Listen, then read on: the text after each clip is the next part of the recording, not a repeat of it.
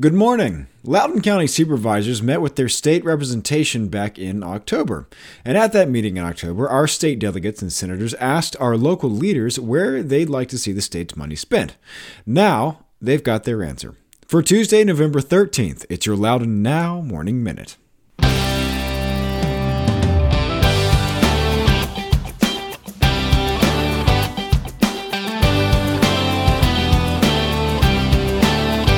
Hey, remember this phrase, rubber duckies. If at the end of the day you don't remember a single ad you saw today, but you still remember the phrase rubber duckies, well, that's the power of advertising on the Morning Minute. No distractions, no competitors, just your message. Drop us a line at sales@loudounnow.com or visit us at loudounnow.com/advertise. And remember, rubber duckies.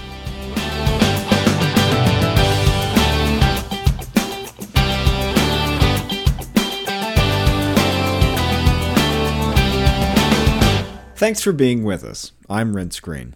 County supervisors have laid out their priorities for state funding to get ready for the 2019 session of the General Assembly. Loudoun Board of Supervisors Vice Chairman Ralph Bona said the rankings are based not only on how important these things are to Loudoun, but whether they are realistically attainable and whether they represent recurring sources of funding. And first on that list is holding on to the funding to fill the vacant seat on our circuit court. Last year, the General Assembly's overtime budget deal not only implemented the Affordable Care Act in Virginia by expanding access to Medicaid, but also funded all 31 judgeships in the state which are authorized but unfunded. Loudoun's legal community had pushed for years to get a fourth seat on the bench in Loudoun because of our circuit's heavy and complex caseload. In 2015, they finally got approval for that fourth judge, but that was taken away again after the retirement of Judge Burke McCahill, because between the time he retired and the time the seat could be filled again, the General Assembly took funding away again for that seat. The Loudoun Bar Association had already nominated someone for the job, and the General Assembly had already declared him qualified. It was Leesburg attorney Alex LeVay, but with no judgeship waiting for him at that time, he has continued his private practice. The money for that judgeship is still in Virginia's operating budget. Loudoun supervisors want their lobbyists and state representatives to make sure it stays there. The next priority on the list is about as much a hot-button issue as the first, restoring funding to the Northern Virginia Transportation Authority. Last year, the General Assembly filled Virginia's part of the Metro Rail funding gap in large part by taking that money away from Northern Virginia's other transportation needs. The state didn't put much new money into Metro. Instead, most of that money was stripped from regional transportation projects by redirecting tax revenue away from the Northern Virginia Transportation Authority. At that time, that got strong criticism from local elected officials, businesses, and regional transportation and business groups for trying to solve Metro's problems by further crippling efforts to catch up on the other transportation problems we have around here.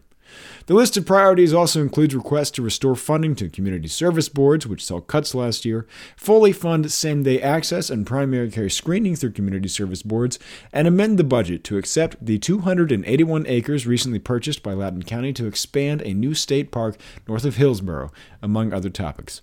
Go to loudounnow.com/Morning Minute to check out the whole story. In other news, Malcolm Baldwin, a prominent Loudoun County conservation leader, died Monday at his home at Weatherly Farm near Lovettsville. He had cancer. Baldwin began his career in environmental law in the mid-1960s when he joined the Conservation Foundation and co-authored a book on environmental law. He served in the White House Council on Environmental Quality starting in 1974 and left after serving as acting chairman in the initial months of the Reagan administration. For the last 15 years of his career, he worked and lived in developing countries to help protect their environment. In Loudoun, he was active with the Virginia Farm Bureau, a co-founder of Save Rural Loudoun, and a driving force behind the Lovettsville Cooperative Market, among many other civic ventures. In 2011, he was the Democratic candidate for the Catoctin District seat on the Board of Supervisors. He was also a frequent contributor to the editorial pages of Loudoun Now and other community newspapers. The Loudoun County Combined Fire and Rescue System and the Loudoun Career Firefighters Association are collecting new or gently used and clean coats, scarves, winter hats, gloves, and mittens for their annual coat drive.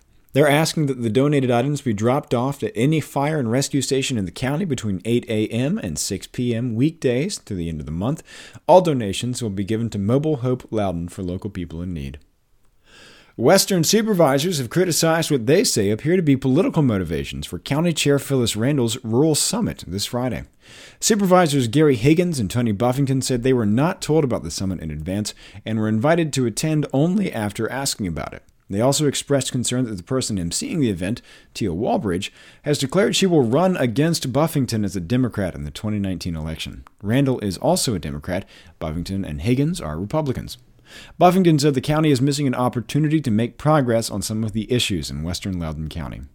Randall, who was out of town during the board meeting, said Walbridge was a clear choice to lead the event based on her resume. Walbridge, a sheep farmer, is also a founding board member of Save Rural Loudoun, an associate director with Loudoun Soil and Water Conservation District, and serves on the Virginia Agricultural Council.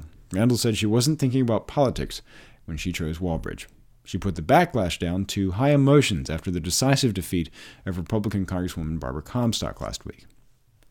And some people had the day off work yesterday, but not for no reason. Over the weekend, we celebrated Veterans Day. Major General John M. Epperly, commanding general of the 29th Infantry Division at Fort Belvoir, provided the keynote remarks during the Veterans Day commemoration at the Marshall House in Leesburg. You can read the full story on that ceremony and get the story on all these stories over at loudounnow.com.